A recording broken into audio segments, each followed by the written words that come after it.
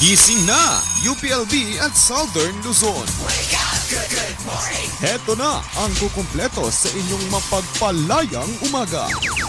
Ang pinakamainit na balitaan at masayang talakayan na mula sa masa at para sa masa. At ngayon, simula na ng Perspective Live. Perspective Live!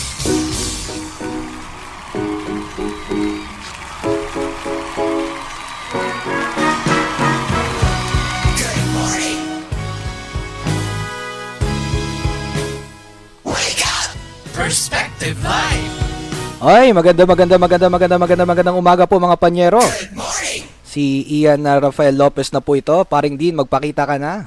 Magandang araw po sa mga viewers ng P-Live. Kami po ulit ay nagbabalik matapos ang 2 linggo. Tama ba Ian? 2 linggo? 2 weeks Oo. tayong hiatus. Ako po si Dean Carlo Valmeo. Yan, good morning mga panyero. At kung hindi nyo po nalalaman, ngayon po ang first anniversary ng live. Aba, Isang taon na. isang taon na po tayo nagraradyo-radyuhan dito sa...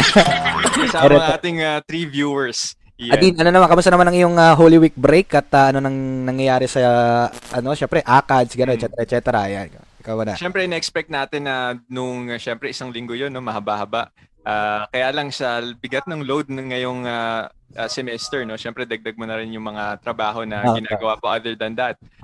Sobrang bigat no ng nung linggo na yun. Pero siguro at the very least ay kahit papaano naman ay nakapagpahinga rin ng konti.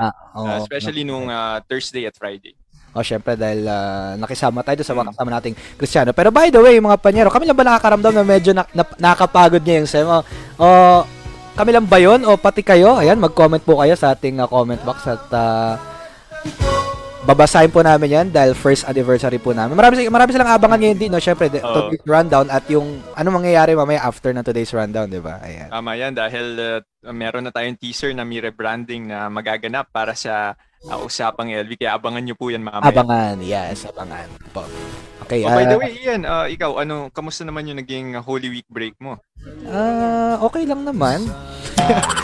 Balita ko ay, kamusta pala yung pila sa... ayuda, oo, kasi sa ayuda ng gobyerno. ayuda Balita ko, marami daw requirements na kailangan, Oo, parang kung ano-anong pinaghihingi sa amin na mga pero syempre, ayuda po yun, hindi po tayo tatanggi. Pero salamat po sa taxpayers, hindi po kung sinong politiko ang nagbigay niyan. Syempre tayo lang din nagbigay niyan. Ang sitwasyon ba sa inyo din sa COVID? Gumaganda ba? Pumapangit? Medyo tumataas yung cases dito sa community namin. Parang nakita ko tuwing lumalabas ako sa bandang gate kasi merong nakapost na yung parang case count doon, tapos parang tumataas no daily. So, medyo nakakatakot. So, medyo iwas muna sa paglabas. Yan nga. Yan, may mga bumabati na ng happy birthday sa Perspective Live. First birthday natin. Pero dahil oras pa natin, 9:58 na din, siguro pwede tayo magsimula sa mga balita. Ito naman, syempre, hindi naman nila pinapanood yung mga daldalan natin. Ay, tara. Sina Ian Rafael Lopez at Dean Carlo Valmeo nagbabalita sa Perspective Live! Sang mapagpalayang umaga mga panyero sa UPLB at Southern Tagalog. Ako po si Ian Rafael Lopez. Good morning! At ako naman po si Dean Carlo Valmeo. At narito ang ulo ng mga balita sa today's rundown ngayong Sabado, kasampu sa buwan ng Abril taong 2021. Perspective Mga estudyante ng UPLB nananawagan sa pagsuspende ng klase, ngunit si Chancellor Camacho ibinasura po ang petisyon. Bagong halal na UPLB USC officials nanumpa na. Sa pilit po na pagpapatuloy ng remote learning, isang profesor po sa ating universidad na mataang nagtuturo sa loob ng isang computer shop. Isang buwan matapos ang Bloody Sunday, mga pamilya ng biktima humiling ng hustisya sa gobyerno. Iba't ibang progresibong grupo sa Timog Katagalugan nagsagawa ng kilos protesta para kay Dandy Miguel. Karapatan Quezon Secretary General porasahang inaresto ng mga militar. Hinihinalang miyembro po ng NTF-ELCA. Puro mga kalokohan talaga. Nahuling nagmamatsyag sa isang labor union sa kabila ng lockdown. Alam mga amateur, ito naman para sa ating balitang pambansa. Pilipinas hirap ng palayasin ng mga barko ng China sa West Philippine Sea. Mga mangingisda, sinabing tila may special treatment ang gobyerno sa China. Mula sa Perspective Live, ito ang mga balita sa Today's Rundown. Nalto, sina Ian Rafael Lopez at Dean Carlo Valmeo.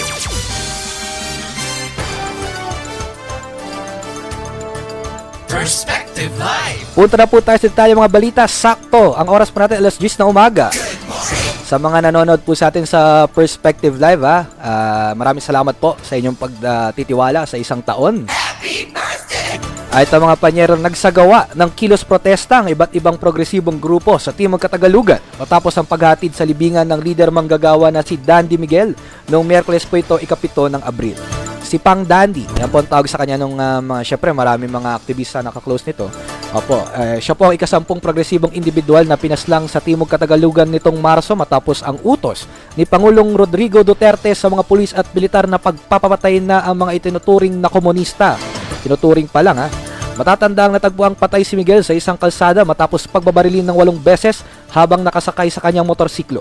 Ang naging maikling pagkilos sa mga grupo ay upang alalahanin din ang unang buwan ng kabi-kabila ang pagpaslang at pag-aresto sa mga progresibong lider sa Timog Katagalugan na tinaguri ang Bloody Sunday. Naganap po ito noong ika-7 ng Marso. Bantay Pulis sa Perspective Live. Sa pilitang dinakip ng mga miyembro ng 201st Infantry Battalion si Karapatan Quezon Secretary General Jeneline Dicoso kasama ang kanyang anak na si Jennifer noong Lunes, ika-5 ng Abril. Habang papunta si Dicoso sa ospital upang ipatingin ang kanyang anak na may sakit sa puso, walang awang dinakip ng mga militar at pinalabas na di umano'y kusang sumuko si Jeneline sa pamamagitan ng isang Facebook post. Grabe Unsod nito, mariing kinundena ng Karapatan Timog Katagalugan ang anilay maruming taktika ng mga militar upang pagtakpan ang kanilang mga iligal na gawain. Pansampu na si Dicoso sa mga aktivistang inaresto sa Calabarzon matapos magsimula ang Oplan Coval ng mga persa ng Estado. Ang Oplan Coval po ang pumatay sa mga aktivista noong Bloody Sunday. Kaya nga, yan yung operasyon nila para isagawa ito mga pag-aresto, yung mga sabay-sabay na mga raid, di ba? Opo. Bantay Pulis. Bantay Pulis sa Perspective Live. Perspective Live. Oras po natin, 2 minuto makalipas ang alas 10 ng umaga, 10:02. Ito mga panyero, onting tawa muna tayo. Nahuli ang isang paniniwala ang miyembro ng National Task Force to End ang Local Communist Armed Conflict, NTF-ELCAC. 19 billion worth NTF-ELCAC. Nitong ika-2 ng Abril, sa labas ng Nexperia Philippines Incorporated Workers Union sa kabila po ng pagpapatupad ng lockdown sa Cabuyao, Laguna. Kasi din, kasama ang Cabuyao, syempre Laguna, sa NCR Plus Tiny Bubble. Tinawag itong pakana ng NTF-ELCAC upang ilayo sila sa Kilusang Mayo 1.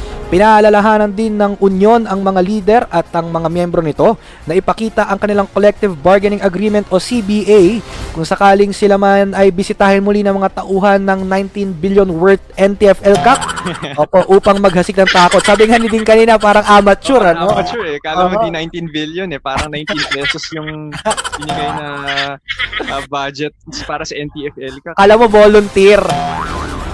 Matinding pangamba ang idinulot ng patuloy na pagdami ng kaso ng pagpatay sa mga aktivista at mga lider manggagawa, hindi lamang sa Timog Katagalugan, kundi sa buong bansa dahil dito kine-question ng samahan kung ano nga ba ang prioridad ng gobyerno sa kabila ng maraming isyong kinaharap ng Pilipinas. Dean, ikaw nang sumagot. Ano nga ba? Ano nga bang Ang prioridad nila ay palabasin yung mga miyembro ng NTF-ELCAC para tumambay at magkalat ng COVID-19. Magpaikot ng mga run caravan. Tapos, ayun, nakita mo ba yun din? Yung ito dun sa mga pinakasikat na convener ng run. Nagka-COVID! Imbis na sisihin sarili niya, sinisisi pa daw yung mga Pilipinong di lumalabas-labas. Wala naman po kaming ginagawang campaign Kayo naman yung nagala ng buong Pilipinas, kami sinisisi nyo, Perspective Ito na. Tuloy-tuloy ang mga may init na balita sa Today's Rundown. Oras po natin mga panyero, kumakaripas, 4 na minuto makalipas ang alas 10 ng umaga. Dean, ito, nanawagan tayo na suspend ang klase kahit 1 linggo lang. Kasi ECQ Ako kunwari, dahil syempre sa kahirapan ng buhay, meron tayong ginagawa mga trabaho, tayo nag-aalaga sa ating mga kapamilya. Di ba? May mga ganun. Nabanggit mo kanina, Ian, na parte yung marami sa mga estudyante sa UPLB ay nasa NCR Plus. So, isa yan sa mga factors. Marami sa mga estudyante ng UPLB nasa NCR Plus, kaya nanawagan po tayo, baka naman pwede nyo i-suspend synchronous, asynchronous. So, 1 linggo lang naman, di naman namin sinasabing tapusin nyo na. Kahit yun ang mas magandang opsyon. Pero, binasura po yung petisyon na yan ni Chancellor Camacho. Bakit kaya? Narito po ang ating bagong mga kasama sa Perspective Live. si Shane Del Rosario. Shane, pasok! Muling nanawagan ang mga mag-aaral ng Universidad ng Pilipinas, Los Baños na ipagpaliban ang klase matapos ang pagpapalawig ng Enhanced Community Quarantine o ECQ. Pinangunahan ng University Student Council at Rise for Education UPLB ang pagsusumite ng petisyon sa Office of the Chancellor. Ayon sa kanila, dapat na mas ipakita ng universidad ang malasakit sa kabila ng lalong pagtaas ng bilang ng mga kaso ng COVID-19 sa bansa. Sa kabila nito, ibinasura ni Chancellor Jose Camacho Jr. ang petisyon sa pamamagitan ni Vice Chancellor for Student Affairs, Dr. Janet Silva. Ayon sa kanila, ito ay dahil magkakaroon naman muli ng wellness break na nakatakda sa ika-29 ng Abril hanggang ika-5 ng Mayo. Siniguro rin ni Dr. Silva na bukas ang kanyang opisina para sa sino mang estudyante na nangangailangan ng tulong. Nauna nang nagpataw ng suspensyon ng klase si Camacho noong nakaraang linggo, kasabay ng Holy Week break at ang muling pagbabalik ng NCR, Cavite, Laguna at Rizal sa ECQ. Baka pagdating ng wellness break sa katapusan, marami na pong nagkasakit ng COVID. Pero Shane, ano bang reaksyon ng mga estudyante ng UPLB rito? Siyempre, umaasa rin sila. Umaasa rin kami. Umaasa rin tayo. UPLB student ka rin eh. Siyempre, iyan, no? Siyempre, dismayado sila kasi si Chancellor Camacho ay kilala na bilang student-friendly. Pero bukod pa dito, nanindigan ang mga estudyante na ipaglalaban nila ang academic ease. Ayan, siyempre, kasi din, no, hindi naman na nadadala sa compassion yan. Kung may sakit ka na, makakapag-aral ka pa ba? Diba? Kung may sakit na yung pamilya mo, hindi na makapagtrabaho, anong gagawin mo? Nasagot ka module, diba? Ganun kasing yan. Opo. Sige, Shane, maraming salamat sa'yo. Shane? Yan po si Shane Del Rosario. Ang ating Ako si Shane Del Rosario ng UPLB Perspective. Magsulat, maglingkod at magpalaya. Balik sa Kayo'y nakatutok sa mga balitang hatid ng Today's Rundown.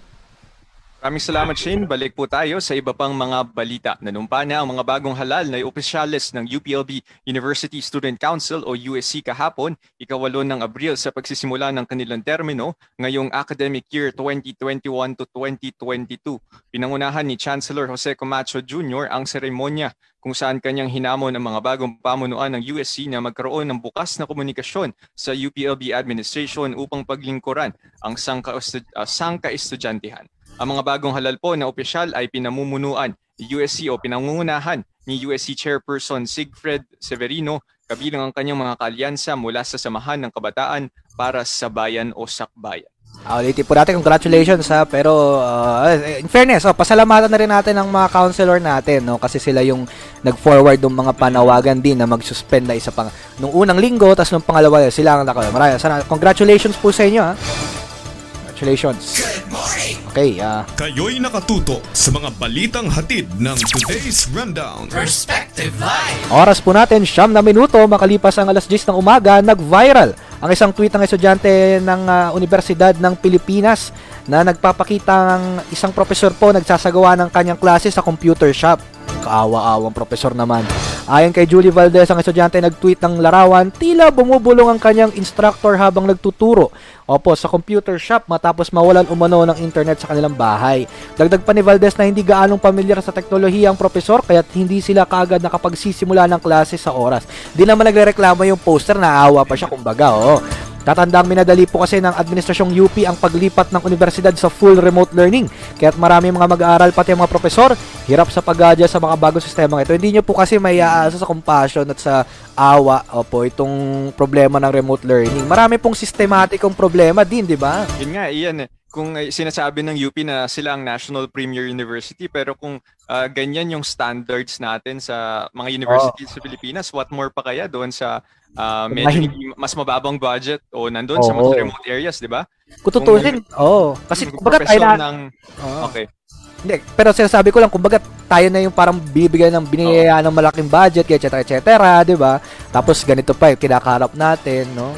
Medyo mahirap. Tsaka alam mo din, kahit sabihin nating mag-akad is o hindi naman po talaga yun. Kumbaga tapal na solution pa rin yan. Panawagan natin na bumalik na tayo sa normal. Kasi kahit galingan ng UP no, kahit galingan natin, no, mamigay ng laptop sa lahat, kung patuloy pa rin pong kakalat yung COVID kasi kung ano-anong pinag-aatupag ng mga taong gobyerno, wala pa rin. Perspective Live. Parang din, di ba? Tama naman din, di ba? Tama. Tuloy-tuloy ang mga maiinit na balita sa today's rundown. At abangan sa ating pagbabalik, quarantine violator patay matapos parusahan ng 300 pumping ba? Dapat ata sila mag-pumping eh. Kaya nga Dapat eh. sila. Hindi yung panay voltage 5 kayo dyan. O eto, napatay po matapos ang 300 pumping. Opo, inutusan ng mga pulis. Mga magulang na mag-asawang evangelista na nawagan sa DOJ, Kongreso at Senado na magsagawa ng sariling investigasyon. At oral arguments ng anti-terror law. Ipinagpaliban ng Korte Suprema, kauna-unahang court hearing o online court hearing isasagawa pagkatapos ng ECQ. Lahat po ng iyan at iba pa sa pagbabalik ng today's rundown sa Perspective Live. At mga panyero, oras po natin 10:11 ng umaga. Samantala mga kaibigan, na-miss nyo bang marinig sa radyo ang UPLB Jocks? Aba, syempre. Syempre AM, naman. may FM. Perspective Pero ito po UPLB Jocks, ito yung pinapakinggan natin sa Spotify pag gusto natin ng mga chillax-chillax na usapan. Syempre, magandang music ano. Huwag mag-alala dahil ngayong semestre magbabalik para sa ikalawang season ang Jock Tunes. Ang kanilang podcast series sa matatagpuan sa Spotify. Abangan ng 4 na panibagong episodes kung saan kanilang pag-uusapan ang everything and anything about music. Ayan. Habang naghihintay, i-follow nyo na sila sa Spotify at makisali sa TikTok challenges din. TikTok na tayo. Tara na. Talihan natin. Parang dapat mag-move na tayo no sa TikTok. Parang yun na lang yung platform na wala ang perspective eh. Kaya nga, nainggit tayo sa UPLB Jocks. Makisali po sa kanilang TikTok challenges ng UPLB Jocks, syempre, sa kanila po mga social media channels at the UPLB Jocks. Magbabalik po ang today's rundown. Oras po natin mga panyero, 12 minuto makalipas ang 10:00 ng umaga. Perspective Live. Sina Ian Rafael Lopez at Dean Carlo Valmeo nagbabalita sa Perspective Live. Balik na po tayo sa ating mainit na balitaan. Oras natin sa Perspective Live ay 10:14 a.m. Nagsumite ng liham apila ang pamilya ng mga biktima ng tinaguriang Bloody Sunday sa iba't ibang ahensya ng gobyerno upang ipanawagang bilisan ang isinasagawang investigasyon 1 buwan mula nang ito'y naganap. Idinirekta ang petisyon sa mga opisyalis ng Office of the Vice President, Department of Justice, Senate, House of Representatives at Batangas Local Government Unit. Ayon sa tagapagsalita ng Karapatan TK na si Kyle Salgado, simpleng investigasyon lamang ang kailangang gawin ng DOJ at ng iba pang mga ahensya para mapatunayan na hindi makatarungan ang sinagawang pagpatay at pag-aresto sa gitna ng pandemya. Matatandang 9 ang namatay at 6 ang naaresto sa madugong opensiba ng mga otoridad laban sa mga progresibong individual sa Southern Tagalog. Bantay Pulis sa Perspective Live. Yun nga, ang sinasabi natin, no? Kapag hindi nabantayan ito mga ito, baka makalimutan lang. Syempre, hindi lamang po mga idea yan, mga tao po yan eh. Medyo sariwa pa yung nangyari kay Kada Andy Miguel, no? Yun yung, di ba, yung pinaka-latest sa Southern Tagalog. So kung di natin yan, kung walang accountability ay talagang tutuloy-tuloy itong culture of impunity sa bansa. Tsaka sinasabi rin natin din, no, kapag si Kada Andy, syempre, humanize natin. No? Marami pong syempre, sa pagkilos, marami pong mga kilala, mga kaibigan, kaya medyo malaking dagok po ito kay Pang Dandy. Samantala, nananawagan ng mga magulang ng dalawa sa pinaslang ng Bloody Sunday na mag-asawang leader na sina Ariel at Chay Evangelista kay Justice Secretary Minardo Guevara sa Kongreso at sa Senado upang magsagawa daw po ng hiwalay na investigasyon sa nangyari pong pagpastang sa kanila, gayon din ang iba pang mga biktima ng naganap na malawakang crackdown noong Marso. Bloody Sunday. Sa sulat na ipinadala ni na Imelda Evangelista at Rosenda Lemitan noong Miyerkules, 7 ng Abril, nakatitiyak sila na kung sino ang nasa likod ng pamamaslang na ito ay dapat na panagutin ng pamahalaan. Papanagutin ba nila yan? Yan ang tanong. Paano papanagutin kung sila din yung pumatay? Kalma. Yung opinion mo, sa'yo na yan. Sabi nga natin, kahit hindi ho kayo ang gumawa niyan, enabler naman kayo. Perspective Live. Kayo naman ang di ba? Sino ba nag-uudyok? Kami ba? Hindi naman kami. Sa sulat na matatandaan po, no? Ito, matatandaan po na dahil sila ay mga ordinaryong mamamayan lamang, alam po nilang hindi mapapakinggan ng pamahalaan ng kanilang mga hinaing. Opo, kaya po sila tumitindig para hanapin ang hustisya sa ating lipunan. Matatanda ang mag-asawang evangelista ay sinalakay ng mga puwersa ng pulisya na nagresulta sa kanilang pagkamatay at pagkawala ng kanilang 10 taong gulang na anak na si Raymart. Hindi lamang po sila pinaslang, dinakip pa yung kaawa-awang bata, no? So sa sinasabi nyo, kahit hindi silang gumawa niyan, sinong enabler niya? Sino ang anong kultura yan? Diba? Kung ang rhetoric ng president isang araw bago mangyari itong Bloody Sunday, dalawang araw bago mangyaring Bloody Sunday ay sinabi ni Presidente Duterte ay patayin itong mga di-umani komunista. At yun nangyari yung Bloody Sunday. So ganyan ka-powerful yung rhetoric ng presidente. Hindi ko nga mahanap yung sound effect natin na nagsasalita si Pangulong Digong. Sabi niya, 'di ba? Pacha.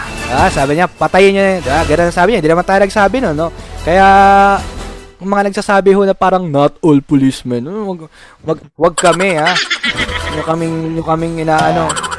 Bantay Police. Bantay Police sa Perspective Live. Perspective Live. Pinagsisira ng mga goons mula sa Manila South Coast Development Center o MSDC ang kulungan ng mga alagang manok ng mga residente ng Sitio Lembones sa Barangay Payapa, Nasugbu, Batangas noong nakaraang linggo. Bago nito, noong ika-24 ng Marso, nagpadalaan ng hindi bababa sa 20 goons ang MSDC upang manakot at magpakita ng intimidasyon sa mga residente. Ang MSDC ay pinamamahalaan ng Pamilya C at ayon sa League of Filipino Students UPLB, ang mga engkwentong ito ay kaugnay ng patuloy na pangangamkam ng lupain ng angkan ng mga C sa Hacienda Looc. So ang reason po kung bakit daw hinaharas itong mga residente ay syempre issue ng land grabbing na inuugnay sa mga sa C, no? Oo. Diba, Dean, kung nabalitaan mo, nabasa ko sa Inquirer ng isang araw, nilabas na po yung pinakahuling listahan ng Forbes, no? Yung mga yumaman lang ng yumaman nitong pandemya. Teka, alungkatin natin yung mga yumaman ng yumaman lang ngayong pandemya, di ba, Dean? Na nabasa parang kung natatandaan ko ng tama ay parang 3 sa Pamilya C ang nandun na pangalan. Hindi ko mahila yung dyaryo, nandun pala. In fact, kung pagsasama-samahin natin yun, Ian, sila ang pinakamayaman na pamilya talaga sa Pilipinas. Kahit hiwa-hiwalay. COVID-19 kahit pero yumaman sila. Kahit hiwa-hiwalay yung bilang sa kanila, pero parang ang pagkakatanda ko, ito dollars to $2 billion. Diba? Kasi hindi ka naman makakapasok ng Forbes list kung below 1 billion ka dollars So sa Pilipinas, gaano po kalaki yun, no? Tas din ito pa, yung mga sina yan, sila pa yung nasa mababa ng parte ng listahan. Diba? Hindi pa sila nasa pinakatas, nandun pa sila Ramon, etc. Ngayon, isipin mo, bakit ganun kayaman yung mga yan habang tayong lahat naghihirap? Diba? Tas sasabihin ng iba, yaman nila yun Hayaan nyo na lang. Ay, hindi po yaman ng mga yan kung wala po yung mga trabahador nila. Kung wala yung mga obrero nila, mga panyero. Kung wala yung mga kinokontraktual nila, hindi sila yaman ng ganyan. Perspective Live. Inote na rin natin ng pinakamayaman na tao sa Pilipinas na si Manny Villar ay maraming issue ng land grabbing sa kanya. So, isa po yan, very connected yan sa binalita natin nangyayari sa mga residente ng dito sa Hacienda Looc. Kaya nga kakatakot yan. Samantala mga panyero, oras po natin 10 minuto na lang po bago mag alas 10:30, 10:20. Para sa hinuli ng mga pulis ang tagapangulo ng Bongbong Farmers Association, balangay ng hugpong sa mag-uumang Bol-anon, kilusang magbubukid ng Pilipinas o humabol KMP na si Oscar Balonga noong Miyerkules ng gabi matapos taniman ng kalibre 38 baril sa Barangay Bongbong, Trinidad, Bohol. Ibinalita rin na walang search warrant na ipinakita ang mga otoridad dahilan upang magtaka si Balonga sa pagiging lehitimo ng operasyon laban sa kanya. Giit po ng kanyang pamilya, papaano nilang makakayang bumili ng baril kung hindi naman sila nakakakain ng 3 beses sa isang araw. Perspective Live. Sa ngayon po nakakulong si Balonga sa Trinidad Police Station. Yun na nga din di ba? Parang magugulat ka na lang, ang tataas sa kalibre ng mga baril, etc. Tapos parang, paano yun? Hindi nga makakain ng 3 beses sa isang araw yung mga yan di ba? Yan, kahit saan ka magpunta, lagi na lang yan yung mga nakikita sa mga aktivista. So parang nagkakaroon ng trend na yan, minahuling baril, na minahuling mga bala, basyon ng bala o yung mga granada daw. So parang magkakamukha naman po yung ebidensya. Parang Parang, Din, gagatungan. Questionable naman. Oo. Gagatungan kita din. Parang iisa lang ang nagtatanim. Ha? Parang for an average reasonable person, ay parang, bakit po ganyan, di ba? Magkakamukha, hindi naman po tanga ang mga Pilipino. Huwag nyo naman kaming gawing tanga. Huwag yung ginagawang tanga. Alam namin kung anong ginagawa ninyo. Alam namin kung saan galing yung mga granada ng mga baril na yan. No, na kinakailangan pa yung ibang media outfits na alternative gaya ng UPLB Perspective. O sinabi ng CHRO, ito yung opisina namin ha. Pag may nagkaroon ng bala dyan, hindi amin yan. Ganun na ho yung level eh. Diba? Ibig sabihin, hindi talaga marurunong. Ha? Kayo'y nakatutok sa mga balitang hatid ng Today's Rundown. Ito partner, tanggap muna tayo ng live report. Quarantine violator, patay matapos parusahan ng 300 pumping ng mga pulis. Narito po ang Perspective Live correspondent na si Beyonce Nava. Beyonce, ano yung nangyari dito sa quarantine violator na namatay dahil nga pinagpumping siya ng mga pulis? Patay ng isang civilian mula sa Generalias Cavite noong linggo ng pagkabuhay matapos ito mag-pumping ng 300 beses alinsunod sa utos ng mga pulis bilang kaukulang parusa sa paglabag nito sa curfew. Inilalang biktima bilang si Darren Manawang Peña Redondo, residente ng Barangay Quejeros, Generalias Cavite. Ayon sa kaanak ng biktima, bibili lang sana si Darren ng tubig na mahuli siya ng mga kasanod matapos itong lumabag sa 6 p.m. curfew sa NCR Plus. Kwento ni Peña Redondo sa kasintahang si Rachelyn Base, nagpumping sila ng mga nahuling quarantine violators ng mga pulis ng 100 beses. Iginiit pa ng mga autoridad na pauulitin sila mula sa simula kapag hindi sila sabay-sabay. Dahil dito, umabot na 300 copy ang ginawa ng mga nahuling residente. Base sa isinagawang autopsy sa biktima, lumalabas na siya ay namatay dahil sa stroke. Nalaman din na mayroong iniindang sakit sa puso si Peña Redondo, ngunit iginiit ng pulisya na wala sila alam sa kanyang kondisyon. Mayroon naman itinahagi ni General Trias Police Chief Marlon Nilio Solero ang paratang na sila ang nagpapatang ng parusang ito. Sa halip ay nagbibigay lamang umano ng leksyon sa mga mabag sa nakatalagang curfew. Taliwasan pa sinabi ni Solero, pinatunakay ng mga kasamang quarantine violators ni Darren sa pamamagitan ng isang affidavit na sila nga ay pinagpumping. Dahilan upang tagalin sa pwesto si Solero habang gumugulong ang investigasyon. At iyan ang balita din. Maraming salamat, Beyonce Nava. Ako si Beyonce Nava ng UPLB Perspective. Magsulat, maglingkod at magpalaya. Balik sa inyo, iyan natin. Today's Rundown sa Perspective Live. Sasabi-sabihin ng mga pulis nito, wala kaming alam sa niya. Ba't kasi kayo nagpapapumping? Ba't kayo nagpapa-push-ups para turuan ang leksyon? Ang klaseng leksyon yun. Nagkalat lang din ng COVID yung mga yun doon. Nagkalat-kalat lang yung COVID. Yun ang problema nga doon, Ian. Kapag dinetain mo, edi magsasama-sama pa sila. Wala naman ayos na facilities ang PNP para masegregate yung mga inaresto nila at pinagpumping nila, di ba? Tsaka din, di ba, bawat push-up, syempre nagbubuga ng hininga mga yan. Nag-iisip ba talaga itong mga pulis na ito? Samantala, mga panyero. COVID-19 Watch. COVID-19 Watch. UPLB Perspective. Special coverage. Naglabas ng K-Scout update ang kagawaran ng DOH. Kagawaran ng kalusugan para sa mga bilang ng may mga kaso ng COVID-19. Graph na alas 4 kahapon, ikasyam ng Abril. Sa bagong bilang na naitala ng DOH, mahigit 12,200 ang dumagdag na kaso ng COVID-19 kahapon. Nasa halos 1,000 naman na bilang na magumaling habang higit 400 ang nasawi sa nasabi na sakit. Opo. Record high po ang bilang ng mga namatay kahapon mula noong Marso ng nakaraang taon o mula po na nagsimula ang pandemya. Tapos sasabihin nyo, balik na tayong GCQ. Sa kabuuan ng bilang ng may kaso ng COVID-19 sa bansa, pumalo na sa mahigit 840,000 cumulative counts. Halos sa 650,000 naman ang kabuuang bilang ng mga gumaling habang nasa higit 14,500 naman ang mga bilang ng kumpirmadong namatay sa nasabing sakit. Okay, sa iba pang balita ng COVID-19, alinsunod sa rekomendasyon ng Food and Drug Administration o FDA, sinuspinde ng Department of Health noong Huwebes ang paggamit ng AstraZeneca COVID-19 vaccine para sa mga edad 59 pababa dahil nga sa mga naiulat na blood clots sa ilang mga individual na tumanggap ng unang dose ng bakuna sa ibang bansa. Inaprubahan naman ng DOH ang paggamit ng Sinovac o Coronavax sa mga edad 60 pataas o sa mga senior citizen. Dahil dito inaasahang makakapagbabakuna na ang mga nasa A2 priority group. Nauna nang hindi inirekomenda ng FDA yung paggamit ng Sinovac sa mga senior citizen. Ngunit dahil nga sa suwestyon ng mga vaccine expert ay pinahintulutan na rin ito.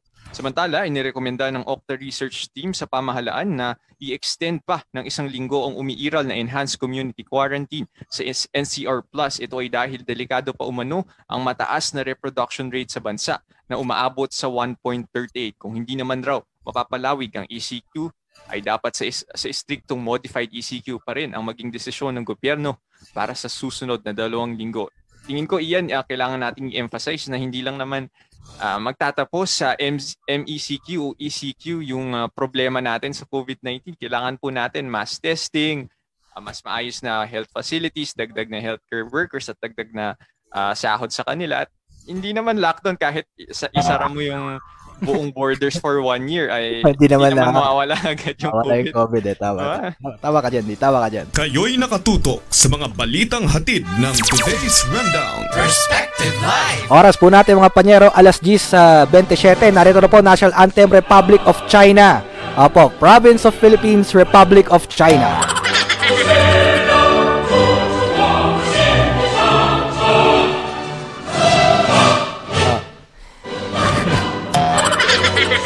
Tahimik, si Governor Duterte ay Pangulong Duterte sa pangaras ng mga barkong pandigma ng China sa isang crew ng ABS-CBN News sa loob mismo ng ating teritoryo. Sa atin amin yan ni Presidential Spokesperson Harry Roque, Department of Foreign Affairs na raw ang bahala sa aksyon ng China. Nahinabol ang crew ng ABS-CBN News 6.5 kilometro lamang ang layo mula sa Ayungan Shoal. Samantala, concerned naman daw ang Armed Forces of the Philippines. Concerned. Pero tila mo, pag aktivista yan, gigil na gigil yan. Concerned naman daw po ang Armed Forces of the Philippines sa ginawa ng Chinese Navy.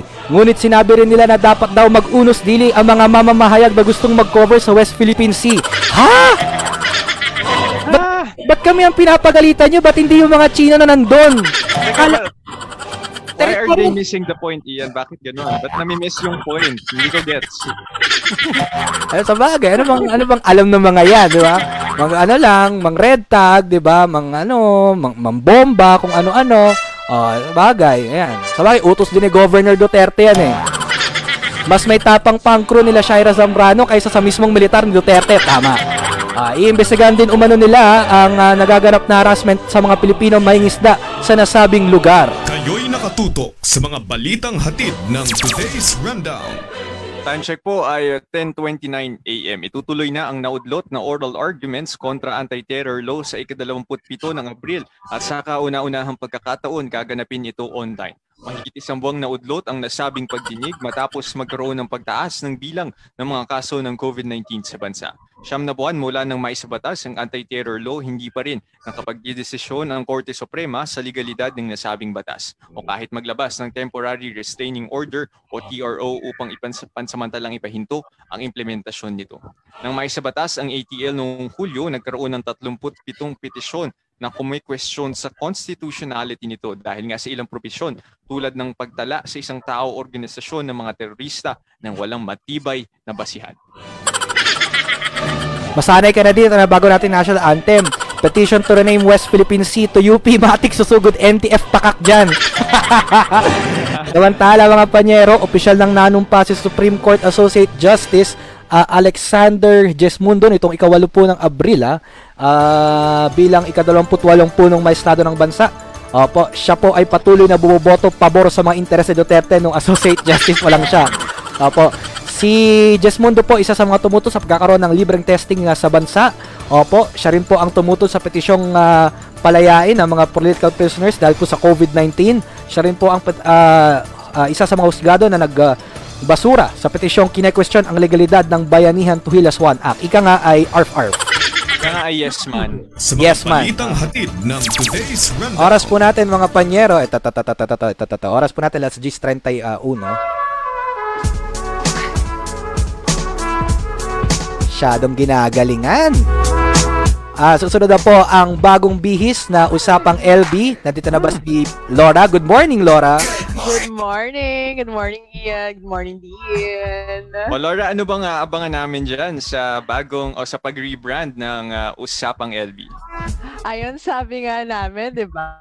Wala nang charot. Mas intimate, mas real, at mas makulit na Usapang LB. Paano kaya yun, no? Oo nga, paano kaya Hindi na kami makulit enough last time. Asan na ba si PB? Asan na ba si Patis? Patis, pasok! Asan na yan? Hello, aware ba sila na tinatawagan mo akong patis, ha? Good morning, PB. Oy, teka lang ha. Morning. Opo, tapos na po ang today's overtime era. Magpasalamat lang tayo din sa mga sumuporta sa Perspective. Kami po kasi bumabati ng happy birthday. Alam niyo ba, first birthday ng Perspective? Isang taon na kami nakaupo rito, di pa rin tapos. Isang taon na huli po kaming umere, ECQ pa rin po ngayon. Parang going full circle lang, ano? Tama, going full circle lang. Susunod na po sina PB at Laura. Papaalam na kami ni Dean. At yan nga po ang kabuuan ng mga may init na balita dito sa today's rundown. Huwag kalimutang pumunta sa uplbperspective.org at sa aming mga social media accounts para sa mga may init at pinakuhuling mga balita sa UPLB at Southern Tagalog. Ako po si Dean Carlo Valmeo. Oy, happy birthday din pala kay Jello Aurigue. Ha? Happy birthday sa iyo. Happy birthday, Jello. Siya yung ating resident analyst at analyst, resident politician na Brad Tama. Ako naman po si Rafael Lopez mula po sa bumubuo ng Perspective Live. Maraming salamat po sa inyong isang taong pagtutok at isang mapagpalayang umaga po sa Southern Tagalog. Magsulat, maglingkod at magpalaya. Happy birthday Perspective Live at maraming salamat po. Happy birthday! Inyong natunghayan ang mga balita sa Today's Rundown. Hatid sa inyo ng buong puwersa ng Perspective Live. Perspective Live! Happy birthday! Happy birthday Perspective Live. Sorry, ngayon lang kami nakapag-celebrate. Kailangan namin siguraduhin hindi kami overtime. Abangan nyo po linggo-linggo itong bagong proyekto, Dean. Sa'yo pala to. Okay, ito. Sige, Ian. Abangan natin linggo-linggo ang bagong proyekto ng College of Arts and Sciences Freshman Council o ang forecast. Inilunsad ang forecast upang hindi maiwan sa mga ganap at ibang mahalagang pangyayari sa UPLB at Southern Tagalog ang mga iskot-iska. Nakasaad dito ang mga naging makabuluhang pangyayari sa nakalipas na linggo at kasama rin dito ang mga nagbabagang balita mula sa amin sa Perspective Live. Kaya naman mariin nating antabayanan tuwing Sabado ang forecast sa Facebook page ng College of Arts and Sciences Freshman Council. Maraming salamat. Oras po natin 10:34. Usapang LB na susunod. Perspective Live!